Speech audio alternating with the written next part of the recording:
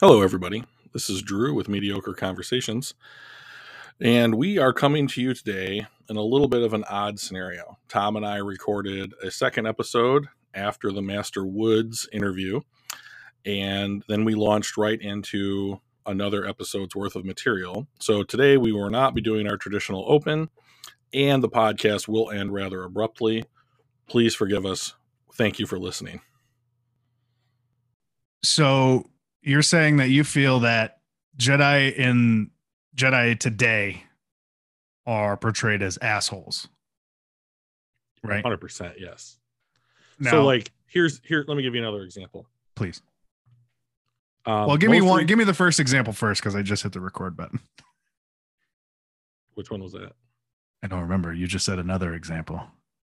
Okay, so let me give you the first example. So, most recently, yeah, we have the Book of Boba Fett, right? Yes. So Grogu, at the beginning of the season, we didn't even know that he'd be in the show. But like at some point, we find out that he is. Right, spoilers, of course, naturally. I'm back. Yeah, you're on your A game. At some point, we find out he's out there training with Luke, right? And so Luke, and then the Mandalorian shows up and wants to give him this like Beskar chainmail gift to help keep him safe, right? Yeah. It's a nice gesture. I mean, like, there's nothing wrong with any of this. Like, we wouldn't say there's anything wrong with that. Like, clearly the Mandalorian cares about Grogu. My only issue with it is that is not going to fit him forever. He is going to grow out of that eventually. I mean, I'm sure it's a couple years. Yeah. But he's not going to be able to wear it forever. Right. So, and I agree. Yeah, that's he's going to outgrow that garment. But Luke gives him this choice, right? Between you can accept this gift from the Mandalorian representing your past, or you can accept this gift from me, Yoda's lightsaber, representing your future.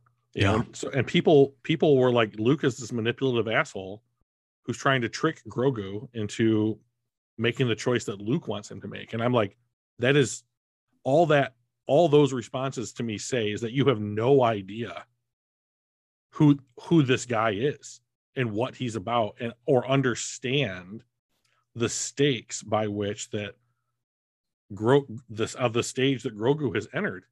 Yeah, but like, and we don't know what he's been taught up until this point, but like, does he understand the weight of his choices?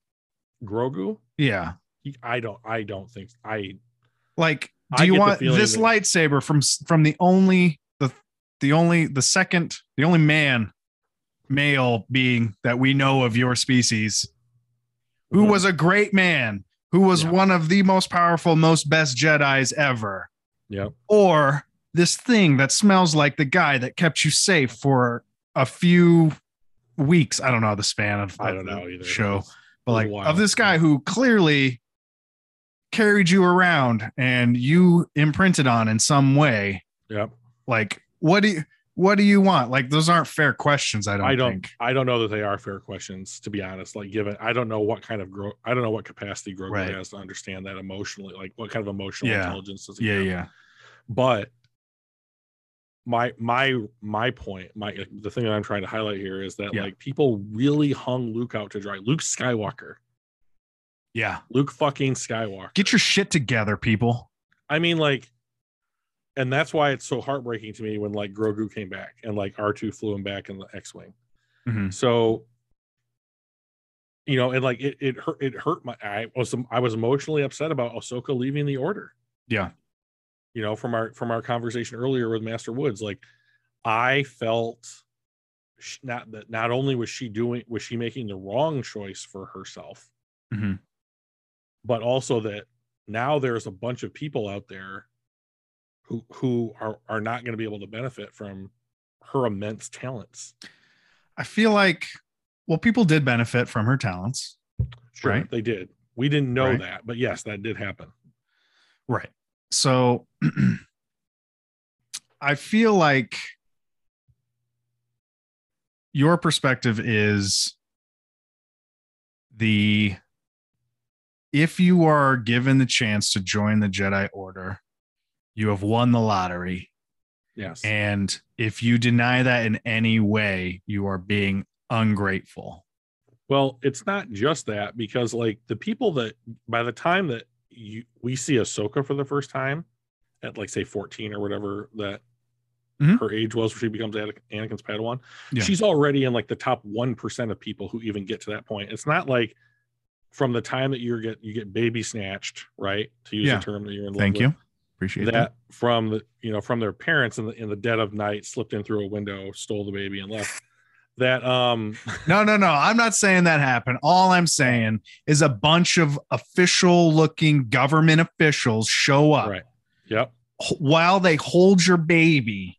Yep. They ask if it's okay that they take them from you forever. Right. Yep. And they ask in such a way that really gives you the vibe that it's not okay to say no. Except that I mean, like we're kind of hamming it up a little bit here, but like yes, we are. So from the time that they take one of those kids into the order, they acquire them. Right. Like through some kind of they recruit them. We'll say recruit. Like they recruit. That was the name of the episode. Jedi recruitment. From that time, they don't all make it to like be somebody's Padawan. Right. Some of them have to scrub floors and clean toilets, right? Yeah. So there's this thing called the Jedi Service Corps, where basically like they don't cast you out into the streets. Corps and corpse, CORPS, right? CORPS, yep. Yeah. Wow. Even then it's fucking military to the bone. I mean, it's a militant order. I mean, like we're not sure. There's no ambiguity about that. Under the guise of religious enlightenment and truth. Correct. Thank you. He hates it. I am really having a hard time with you right now. I feel like every now and again I get you to agree with something, and then right as I see you're about to say correct, I slip in a bit more that you don't agree with, so that it sounds like you agree with everything I just said. Yeah, you're real subtle. It's a talent. Some might call it being an asshole, but like the Jedi are assholes. That's what started this conversation, right? Not me. So like, listen, I freely admit that it's not a completely altruistic organization. Sure. It's run. That's fine. 100% morally. But what I am saying is that it's not the exact opposite of that. Yeah. And so I do think that there's a lot more good that comes out of it. Isn't it possible? Sure. That hang on. There's no way for me to answer that question other than just to agree to whatever it is you're going to say next. Okay. Because it is let's say that the fact that Ahsoka wanted to leave at all for any reason of attack. I do not know the reason why. I'm only getting this third hand from you guys. Yeah. I assume it's because she had a desire to follow attachment. Okay. That's the vibe I got anyway. Sure. If Anakin had left the order for that very same reason, Order 66 would never have been carried out by his hand, correct? Well, probably not. So you and I had the conversation before, like, is it possible that if they had not trained Anakin Skywalker, do events play out in a similar way, right? Yeah, I mean, he doesn't join the order if they don't seek him out, right? But all I'm saying is like the fact that she was like, hey, you all preach no attachment.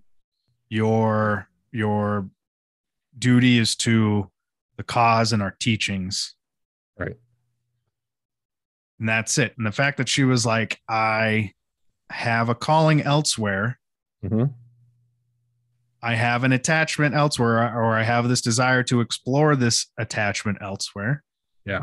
Isn't that all the better for Jedi? Like, yes, it would have been great had she not made that decision at all. If that's what you're arguing, you wish she had never made that decision. Right. To follow that, but like to leave the order because of that seems like a saving sort of thing. So earlier in the episode, you brought up this idea of Rumspringa.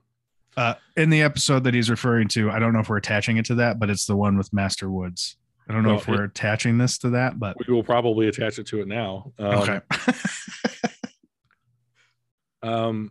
So for those who don't know, yeah, Rumspringa is a point, and I'm going to get this wrong, but like in like Mennonite or Amish culture.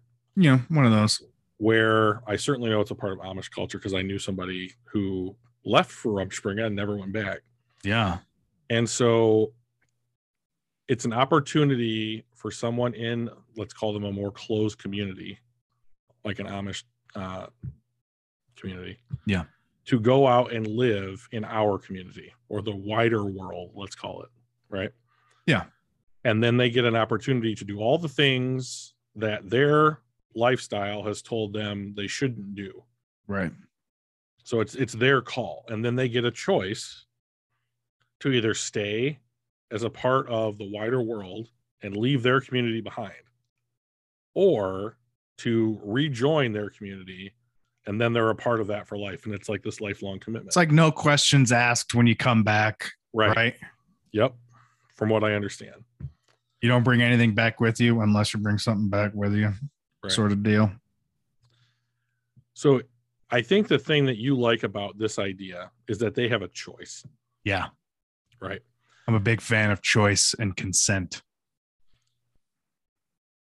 Okay. So now I recognize that I am applying my current worldview to them. And I recognize why they do what they do and why they have to do what they do. Right. I recognize that. That's not going to stop me from making the comparison, especially for comedic value. Yeah, I hate your guts for it, but like here's the key difference to me when it comes to like this idea of Rumspringa for Jedi. Right. Is that the kids in the Amish community who leave and get a chance to experience a different form of life do not inherently have within them the ability to control this power that emanates from life itself. Sure. And like the order, the Jedi Order, right, not only trains these people, or the people that at least show enough aptitude to make it to these different levels of what it is to be in the Order, Padawan, Jedi Knight, Jedi Master, whatever it is. Yep. But it's also keeping people safe from them too. Sure.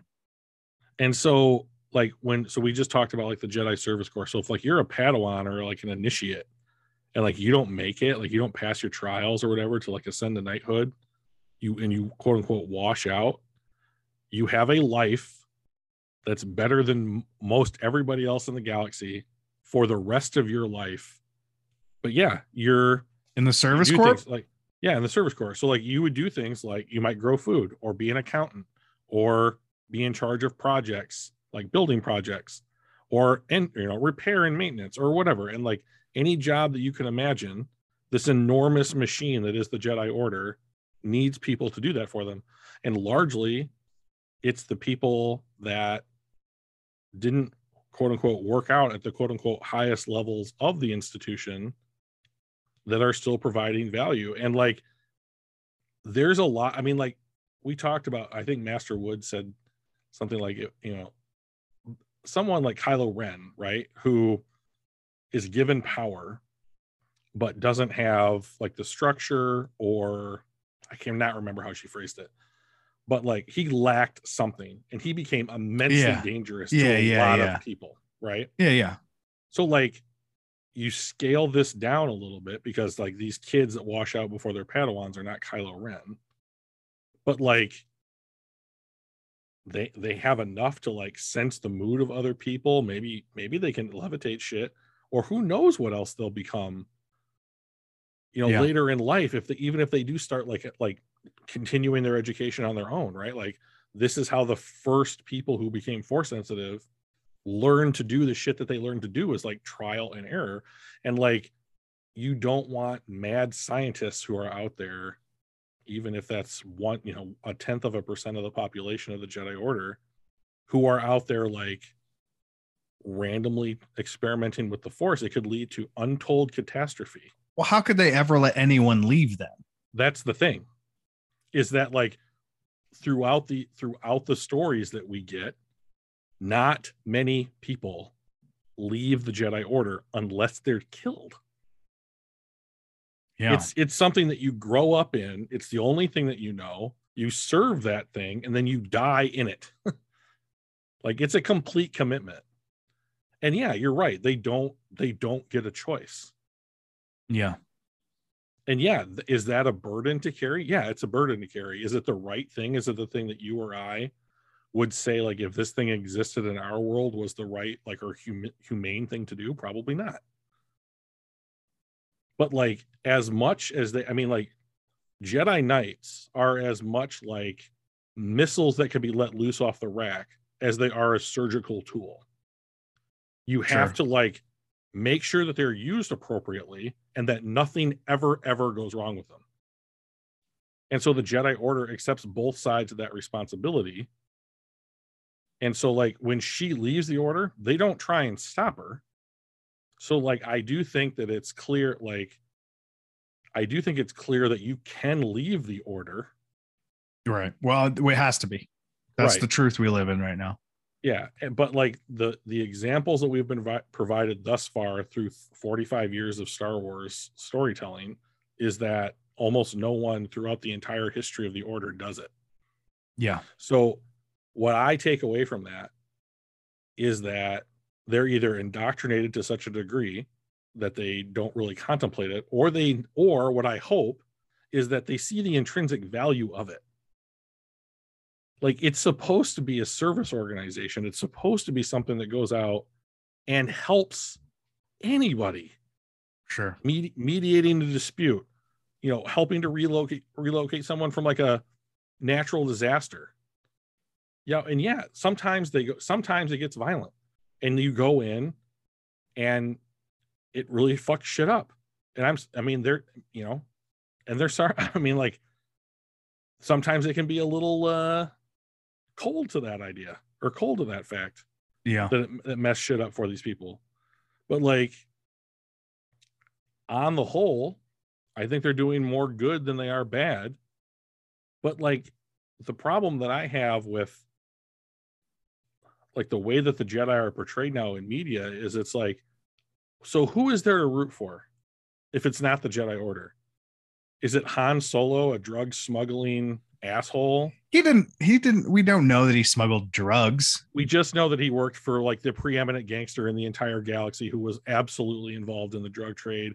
But like he probably only smuggled kittens. I feel like you're making a couple of leaps there to think. What do you think that the smugglers that worked for Jabba got to decide what they smuggled? Look, the only things that we have seen him smuggle is a monster that murdered a bunch of people.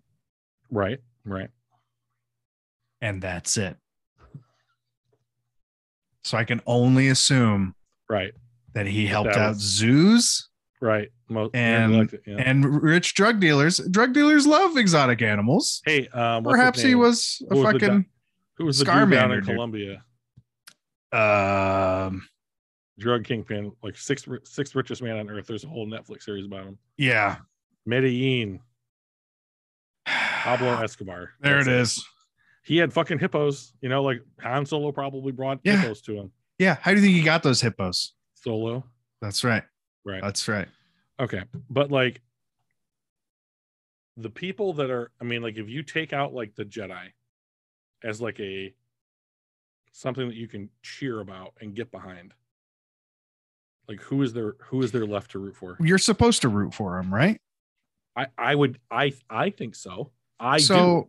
But like, I feel that we have taken that idea of what this group is supposed to be and twisted it into something that is no longer good anymore. Well, we've talked about this before, but during this time, the regular populace didn't like the Jedi. Sure. Right? I'm sure there were people who didn't. Because like, to most people in the galaxy, public the Jedi sentiment live in luxury. the public sentiment is, first of all, there had to be people that didn't believe the Force existed. Sure. Had to be. Right. And then you see these people that when they walk in and they Mm-hmm. flash their lightsabers, which I would love to see someone who had a fake lightsaber that never worked, that just wanted to portray it, you know? Yeah, like a fake police badge. Yeah, right. And he would just roll into town, and then a real Jedi shows up, sort of like Cobb when Mando rolled in. He's like, that's not yours, friend.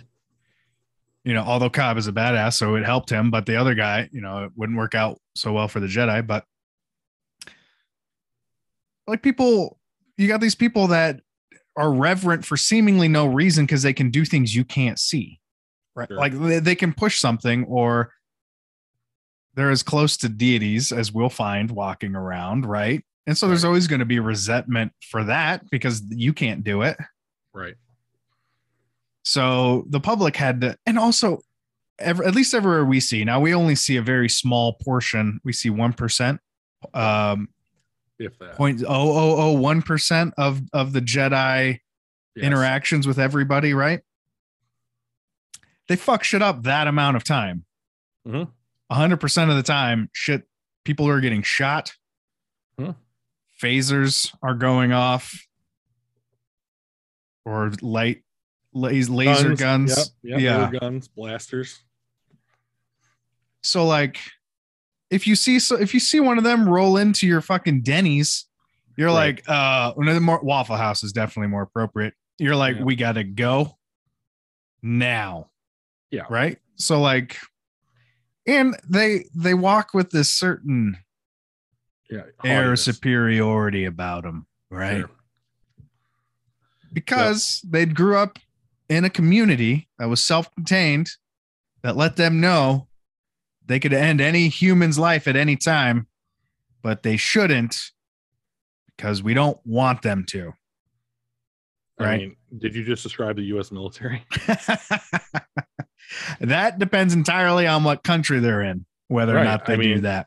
Exactly. That's a good point. I mean, but like, think about how we portray the U.S. military, you know, in our society. I mean, gods. I mean, forever correct.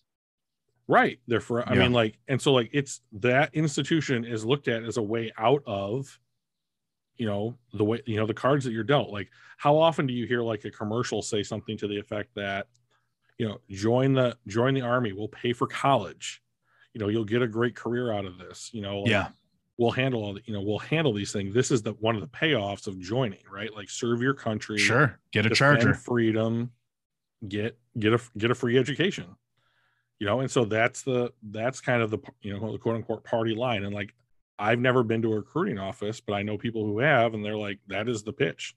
I have been. Yeah. Okay. Yeah. Interesting. We've never talked about that. We have not. You know, and so like, when you see a veteran, we have a Veterans Day. Yeah. You know, is there a Jedi's Day, you think? Probably not. I haven't heard of it. Is there a Jedi Day of Remembrance after Order 6? No, definitely not. Probably not. Because Palps was like, if you utter the word Jedi, you will meet their same fate. There were book burnings for sure. So like, you know, but like the basis of every good religion and government.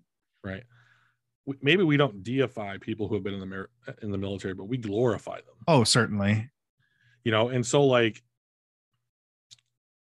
I'm sure that there are people out there that are like, I'm not thrilled with how the U.S. government uses the U.S. military. Sure. And the reasoning behind that kind of stuff. But like, we would say, as just normal citizens of the United States of America, that by and large, our military is doing more good than harm, right? Yeah. That's our party line. Like, yeah. So like, maybe that's incorrect, but it's also the line that I'm taking. Like, but we're talking about the Jedi, we're talking about our government, how the people would talk about the Empire, not the Jedi here. Right. Right. A little bit. Yeah. I mean, like I don't know if it's just because you want to play devil's advocate, but I tend to believe you never know. You believe, well, it's hard to know, but like, I tend to believe that you believe the things that you're saying. And like, I would certainly say that you don't look upon the order the way that I do. The Jedi Order? Yeah. I would probably half believe that. So yes. Okay. I mean, I guess that's an all or nothing question, isn't it? Kind of. I mean, well, so like, I don't know of any institution that can be completely altruistic and good and live up to every standard of like what we would say. I mean, like, name one. Right. I don't either. But the interesting thing is the Jedi follow these teachings. Sure. Like that's their whole deal, right? Is they have these, and the other thing is that like their teachings are all centered around global harmony, right? Yes. Global beyond us. Yeah. And what I mean An by that, all-encompassing view of harmony. Yes. But beyond people and beyond feelings and emotions, right? Their whole thing, because the Jedi's whole thing is that they are connected to this other force that is everywhere, which means they have the ability to feel and manipulate the core of everything, the what makes a tree grow, what makes grass die, when an animal dies or anything, you know, like they are in contact with that force that surrounds everything and is everything, life, death, everything in between that, right? Yes. Now, some of them access that through not good means, but like this is a group of people imbued with the power, and the Jedi Order anyway, has dedicated its life to enriching that thing, right? Enriching and living with and contributing in a positive way to that thing alone. When you say that, can you define the force? What the force means in the essence of like their whole thing is they're in touch with it. It is what drives their actions and decisions and what guides them to doing the things that they want to do. Right? I think your summation there is almost spot on. Thank you. Yeah. So here's where I think we could temper it a little bit. All right. It's not about what the Jedi want. Right. So, that's what I'm saying. Okay. Yep. So it's in service to the Force. Correct. Okay. So we're on the same page. Okay. Yeah. That's what I'm saying is the Jedi. So access to this thing is different, right? The Sith have access to it as well, and they use it to obtain and keep power. That's their whole thing. But the Jedi, what drives them is they recognize what they have been given, and they are essentially in service to this thing to keep it going, right? Yes, ideally. Right. Yep. Now there are human errors. There are no robotic Jedi, right? You have to be of organic matter. You have to be sentient. Yep. Yeah. So they can try, and the best that they'll ever get is like, it can't be close to 90%, right? Like, how much human error can we factor into the best Jedi ever? Okay. That's an interesting question. That's a good question. Thank you. Here's my response. The best Jedi ever is Obi-Wan Kenobi. He is the best Jedi ever. Created the worst Jedi ever. Yes, that's contributed to creating. I guess that makes sense. If you have the equal amount of ability to do good as you do bad, right? Yeah, always. Exactly. Yes, that's a great way to say it. Wouldn't Anakin be the best Jedi ever then? Just by virtue of the fact that he's the worst Jedi ever, or is Palpatine the worst? Well, Palpatine was never a Jedi, so he doesn't count. In that case, yes. Right. So here's the thing about Palpatine. So I'm going to make two comparisons, and one of them's ridiculous. Okay, but I want you to stick with Love it. Palpatine. There are very few other characters in. I don't know if I'm using this term correctly. The zeitgeist. Sounds good. Okay, like in storytelling that are like Emperor Palpatine. The ones that come to mind for me are Lord Voldemort from Harry Potter. Yeah. And Eric Cartman from South Park. Okay. I told you it was going to be ridiculous. Master Winkle, that one's for you, baby. Yeah. So the commonalities between these three characters are they are only concerned with their own self-interest. They do not care at all for anyone else outside of themselves in any example ever. Sure. The only time we got one of those things with Eric Cartman was during the pandemic special, and it took him 25 years to tell that one story. Yeah. He never did anything for another human being solely because that was the right or good thing to do ever. Right. He's only cares about his own self-interest. And they don't care. They are irredeemable characters.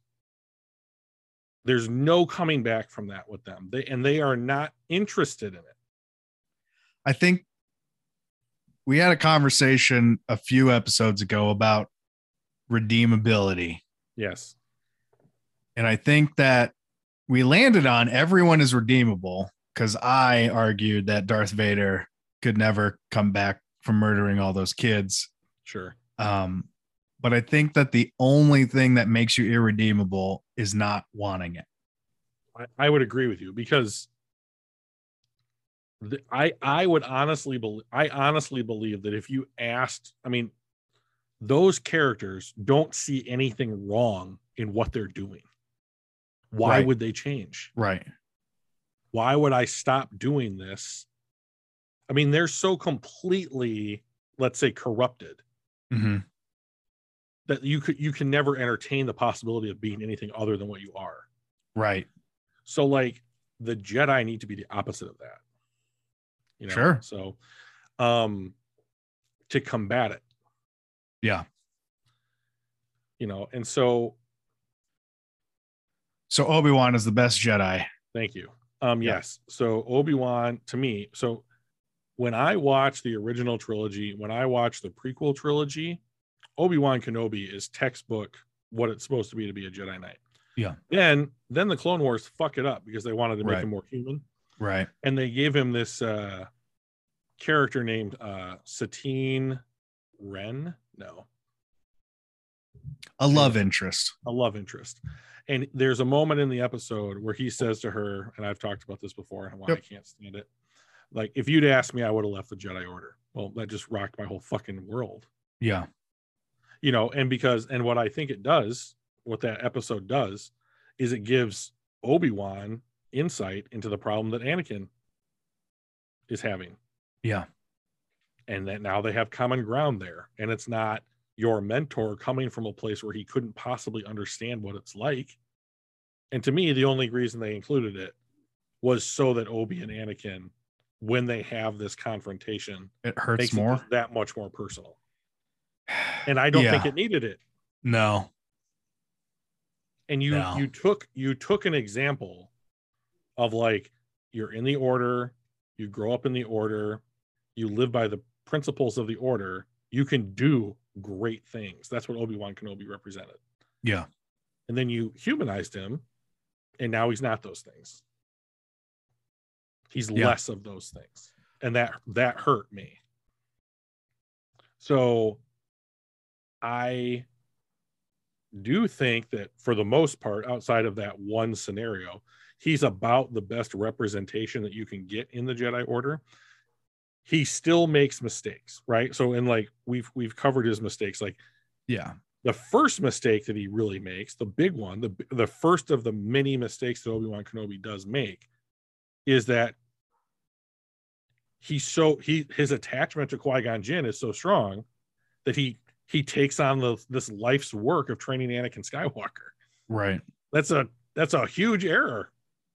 And it's not just because he trains Anakin, it's because he's not recognizing his own attachment to Qui-Gon. Like, he doesn't question whether or not that thing should be done. Qui-Gon Jinn was dying, and he asked him to do this.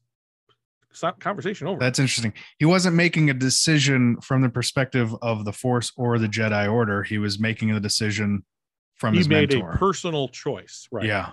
He acted on a feeling like he wanted to do this thing for someone who meant as much to him. You and I would say that in our lives. Like, if you asked me to lay down in traffic for you, I would go do it. Hell yeah, dude. You know, like, you're like, same. Drew, no question. You know, there's this movie called The Town with Ben Affleck. I was just gonna say it. And so Jeremy Renner's in that film, and Ben Affleck walks in. Go watch. If you haven't watched The Town, it's a great film. Yeah, see it. Yeah, it's good. And so, like, he goes in, he walks in, and like Jeremy Renner sitting there watching TV, just having lunch, and like he goes, "I need a favor. We got to go somewhere. You can't ask me what we're gonna do. You can never ask me about it afterwards. We're gonna hurt people. I just need you to be on board." And Jeremy Renner thinks about it for all of 10 seconds, and he goes, "Whose car are we going to take?" Yeah. And then he just fucking goes. What they did after that was not great. No. Right? But it was for a good reason. They did it for a good reason, right?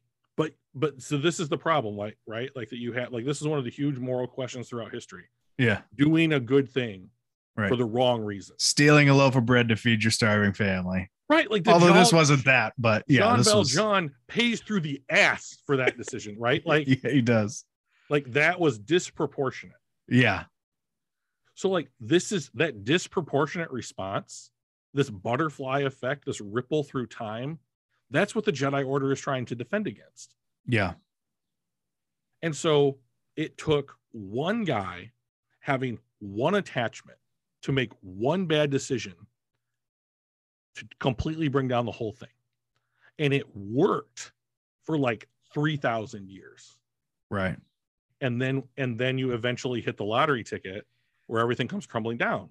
I got to imagine these tiny little nuggets of attachment have worked their way in and out of the Jedi Order for years. I would imagine. I mean, what you're talking about, when we talk about attachment, we are talking about doing like something that matters more to you than ... Right. That then becomes your reasoning for why you make a decision. Right. Yeah. Like, Anakin cannot imagine what it's like to lose Padme Amidala, and does horrific things to try and prevent the eventuality. And it didn't work. Yeah. His attachment is his actions are a direct result of his attachment. Obi-Wan's decision to train Anakin is the direct result of his attachment. Now, these things do make them more human, but I would say it also makes them more fallible, because they have something that matters more than. So, like, here's a good example, I think, like Black Widow from Marvel. Yeah. When she's in the Red Room, they perform like a hysterectomy on her so she can't have kids, right? Right. As a baby would mean more than any mission. Right. So they take away her ability to have attachment. Like, she doesn't have a choice. They just take it from her, and we would say that's a terrible thing, and it is. But it's effective. If they introduced some sort of equilibrium-like pill from the movie Equilibrium to sort of close down that part of your brain that wants attachment or needs attachment, because I think it's inherent. Oh yeah. In everybody, right? Yeah. Ironically, the people that are most attached to every part of the world are supposed to be detached, which is kind of funny. It's the kind of shit life throws at you, though, right? That is true. Do you think that the Jedi would take it and it would be like standard issue? So I don't know that I've seen that movie, but what? Christian Bale? Sean Bean? It's like set in like a dystopian future. Yeah. Oh, yeah. Yeah. You don't like dystopian. I'm not a huge fan of the. Everyone has to take a pill that makes them like not feel things, and they can't like have art and shit. Sure. So it's an interesting question. So my first thought was, yeah, they take it. My second thought was they'd absolutely not take it, right? So like, right. So Anakin in the second film, Attack of the Clones, is talking to Padme, and they're in disguise or whatever, and they're traveling back to her home planet. And he's like, Padme's like, don't the Jedi teach you not to love? Which you and I would say is just like a fundamental part of being a human being, right? Right. Like that's necessary. Part of what makes us human, right? Right. Okay. Yep. So we're on the same page. And Anakin says, he kind of qualifies the answer, or he redefines what it is to love, right? So like he says, attachment is forbidden, possession is forbidden, but then he says, but compassion, which he would, I think he defined it as what I would consider as like true love is encouraged, and so like, sure, the line that a Jedi has to walk, the discipline that they have to like implement, is the fact that like they have to be, I would say that they have to be so in touch with their humanity that they have to be able to say, I can identify the line here between like what keeps me compassionate versus what I know could lead me to the dark side of the Force. Yeah, you have to almost actively be assessing how you look at something and like detaching a certain part, because like they all the time they sacrifice themselves for other people. Yes. I think it takes an amount of love to sacrifice yourself from or duty, I guess. Right. Which I guess is what they want. They want that selfless sort of reactionary sacrifice. Fucking bullseye, dude. Yeah. And that's not love, right? So, I mean, so here's the thing about it. So like I've asked people I've asked you, like, tell me what it feels like when you fall in love. Cause I was in love with somebody. Yeah.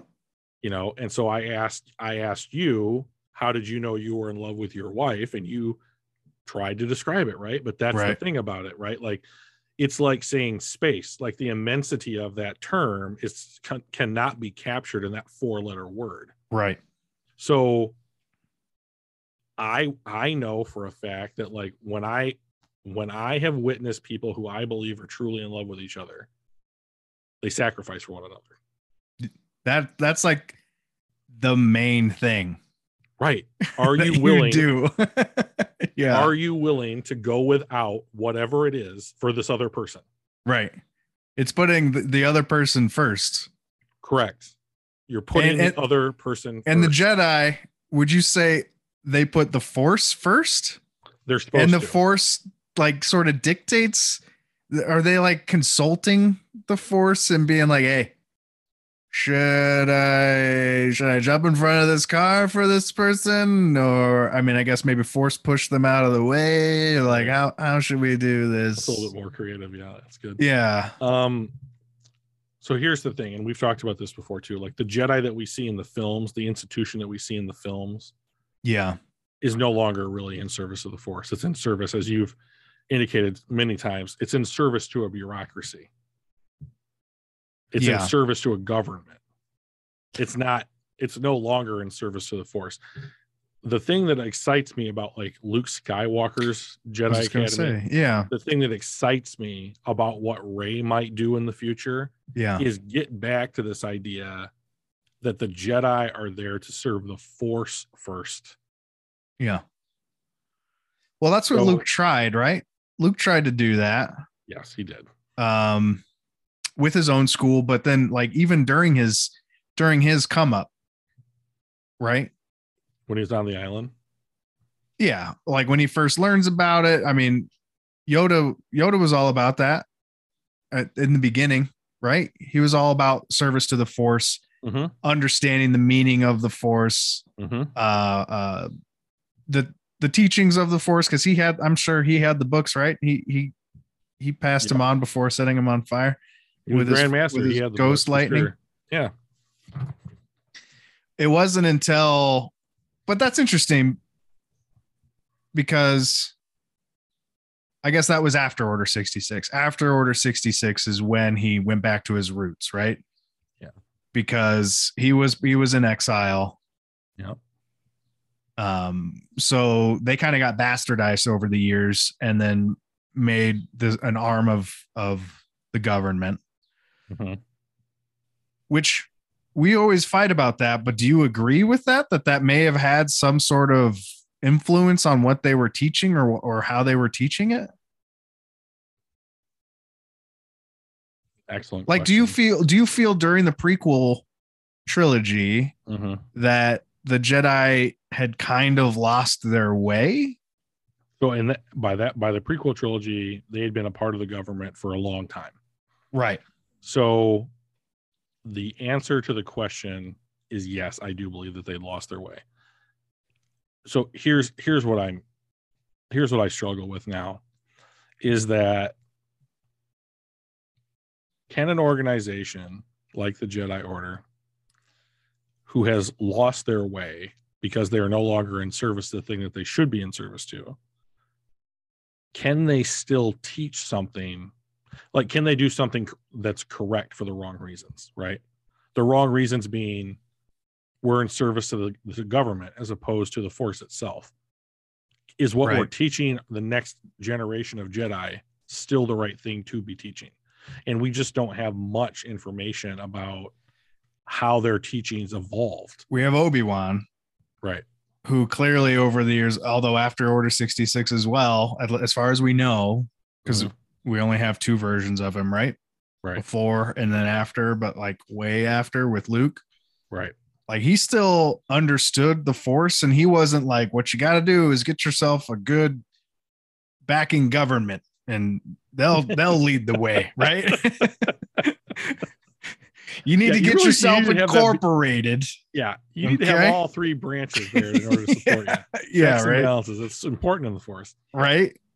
So, and this was my big. Do you have another thought? No, go ahead. This was my big disappointment when I heard that like Hayden Christensen was coming back for the Obi-Wan Kenobi series. Because what I was hoping, and what I still hope that we will get from the series, it's coming out in a month. Oh shit. That we would see how Obi-Wan dealt with it, right? Dealt with so loses everyone he's ever known. Yeah. I mean, and like at some level, you have to just like, I mean, you live in California. I do. Like, there are forest fires there. Imagine if you come home one day and your house burned down. How would you feel? Oh, lost. Now imagine if someone stole your house and lived in it. Confused. Right. So, I mean, like everyone that he's failed individually because his pupil is responsible for this. Yeah. Most of the people that he's ever known are dead. And like, he has to then drastically change his life. I mean, he's just like any other Jedi, right? Like he could just come back to the temple and every need's taken care of. And then he has to go to living in one of the most inhospitable environments that we know of in Star Wars for decades. Yeah. And I was hoping we would deal with that. And so like when they were like, oh, Hayden's coming back to be Vader. Oh, he's in every episode. I'm like, is he really? He's credited with being in all 8 episodes. Interesting. My first thought was, fuck. Yeah. Because now it's not going to be like, does Obi-Wan, because like you're right, like the Obi-Wan that we see in A New Hope, like that's what this TV show should help bridge, right? Right. Is the idea of who Obi-Wan was in the prequel series and how he ends up to be who he was for the original trilogy. Yeah. And we finally have an opportunity to tell the story.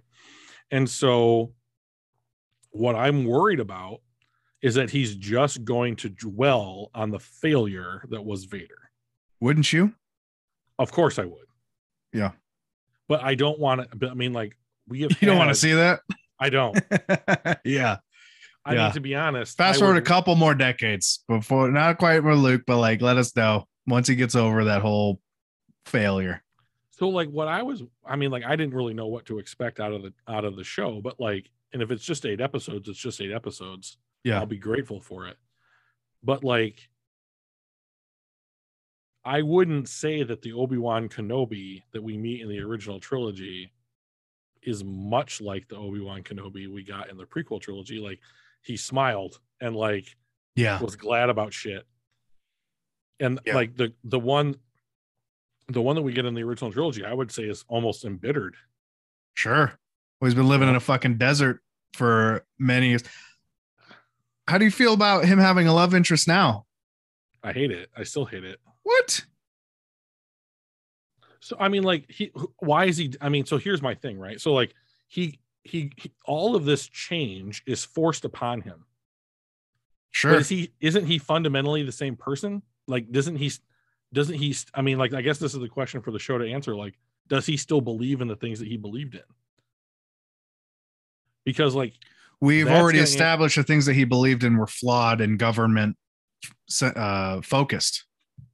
Well, I believe that what they were in service to was wrong. I don't know what as far as like what they taught was incorrect. So the Jedi Order was no attachment. But now he's babysitting Luke. That's an attachment. I mean, like, yeah, but he barely babysits him. I mean, I guess he dies for him, but yeah, there is that. But like, I don't know, man. You have this whole idea of how things should be. Mm-hmm. You sacrifice everything. At some point, I got to imagine he blames himself. He's got to be examining what happened. He has to realize it was his attachment to Qui-Gon that caused this to happen, right? Would hope. I would imagine he would get there. Mm-hmm. So then what do you do from there? You forgo all attachment again and you just be alone? That is the point. That's the point. It sucks. Okay, hold up. On your face. Hold it up. Sucks. Hold up. Here's why it sucks, though. Sure. You be a Jedi. You have no attachment so that you can be a better Jedi, so that you can go out into the galaxy and affect change in a positive way that is influenced by and for the Force. Yep. You waste your waste away for the next 40 goddamn years on a fucking desert. That is in service to nothing and no one. And you can still be connected to the Force and still have someone else that you care about. Or you can still understand the Force. Mm-hmm. The Jedi Order is gone. There are no more Jedi. You are now a Force-sensitive human being, human man. Okay? But that's why Luke Skywalker is the new hope.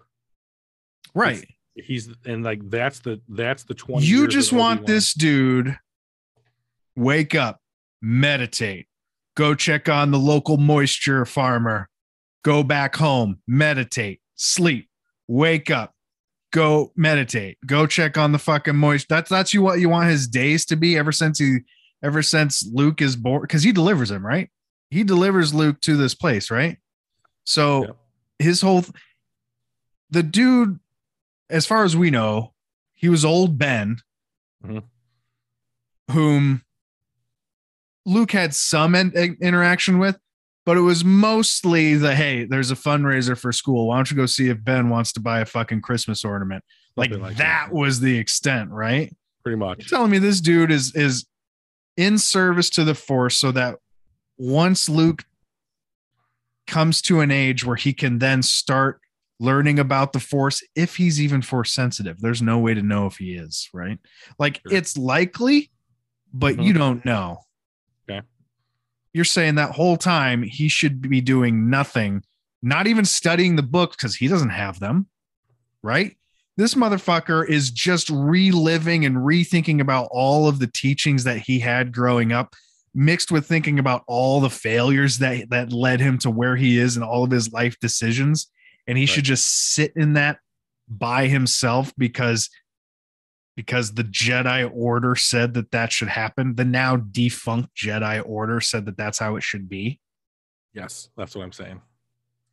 So he didn't have the books. You're right. That's insane. I understand your opinion. He did. Yoda did teach him how to commune with Qui-Gon, while he Sure. was. So I imagine that, not having the books, but like he was able to talk to Qui-Gon Jinn from effectively beyond the grave. So yeah, I gotta admit, even Qui-Gon was like, bro, get a fucking hobby, man. Right. So I think you outlined the the task that he has set him for himself. Yeah. Pretty succinctly. Yeah. And I think that you're right. That's what I'm saying. And like here's why. Because there's no one else to do it. Yoda and Obi-Wan basically say, we're pinning all of our hopes on Luke Skywalker. Like this is now we have one dart to throw, and it's got to be a bullseye. And so, yeah, he's like this kid's shadow for 18, 19 years because completely attached to this kid. Right. Yeah, right. I get it. I hear what you're saying. Yeah. Because now here is this thing that you can't get away from. Now it's not like his situation with Qui-Gon. It's not like his situation with Vader. He doesn't even have an active hand in raising Luke or teaching Luke anything. This is the weird thing to me. Yeah. Is like, why give him back to those moisture farmers? Right. Why not train him in secret? You think they're going to retcon like him having influence, not teaching, but like influence? Well, so from what we've seen from I don't know, but like from what I've seen in the trailers and like the snippets of the show that have been leaked are that he keeps tab on Luke from afar. Mm-hmm. And here's what we know about the show. The Inquisitors from Rebels are going to be a big part of it. Sure. Because I'm sure they're hunting Obi-Wan. I know that he fights them, and he fights Vader at some point in the show.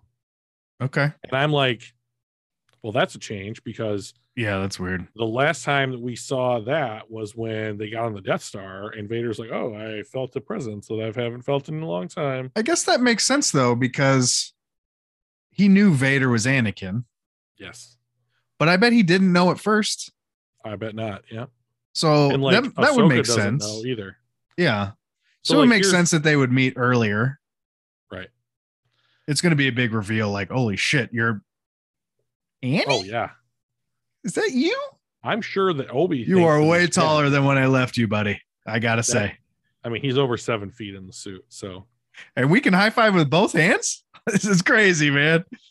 This is crazy. Hey, I'm just gonna go up there real quick. Would you mind if I just get the high ground a bit?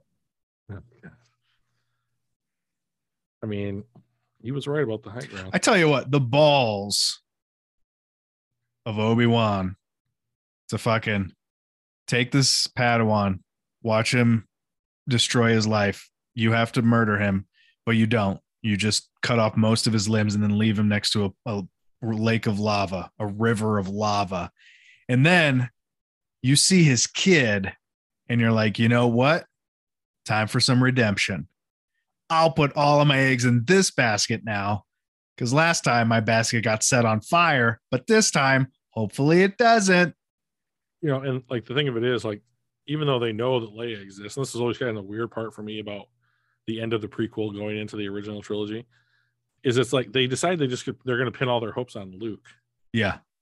Maybe we should ask Master Woods this, but like they could easily have been like, we could pin all of our hopes on Leia. Sure. And Leia in her own right, both in the old canon and the new canon, becomes a kick-ass Jedi master. So, she's as capable as Luke. That's probably more than the times that the movie was written in than anything else. Because you got to imagine no one is going to see a movie, that type of a science fiction movie where the protagonist was a woman. Right. That's my guess. And most of the times the answer is money, as you like to say. The answer to all your questions. Yeah. Well, you know what? Do you have more to say? No. Okay. I think that's a good place. This is a whole other episode. if we do that, it's a whole other hour. I don't want to put out a 2-hour episode. If I do that, there's no opportunity to post it. We have to skip doing another episode. What do you mean? So if I post, we talk, I post it a week later, right? Yeah. So if we did 2 in 1, we either have to, which we just did, right? So we either have to double up on the length, which you don't want to do. No, but hold on. I'm out next Monday. Why? Because my family's coming into town. I have to go to a wedding, and then my family will be here. This works out perfectly. Not the part where we're not going to be. Fuck it does. Not the part where we're not meeting Monday, but the other part where we now have an episode to post next week. All right, I'll post it as a separate episode. I love you. I'm really upset right now. I know. Monday has been great. Well, this was a good one. If you're some fun things, you're gonna have to tack on an intro too, because we didn't do that for this. I will figure it out. It out in your absence. Yeah. If you have any questions, comments, concerns, mediocreconversations@gmail.com. Thanks for hanging out, everybody. And may the force be with you. He's all mad. I am super mad.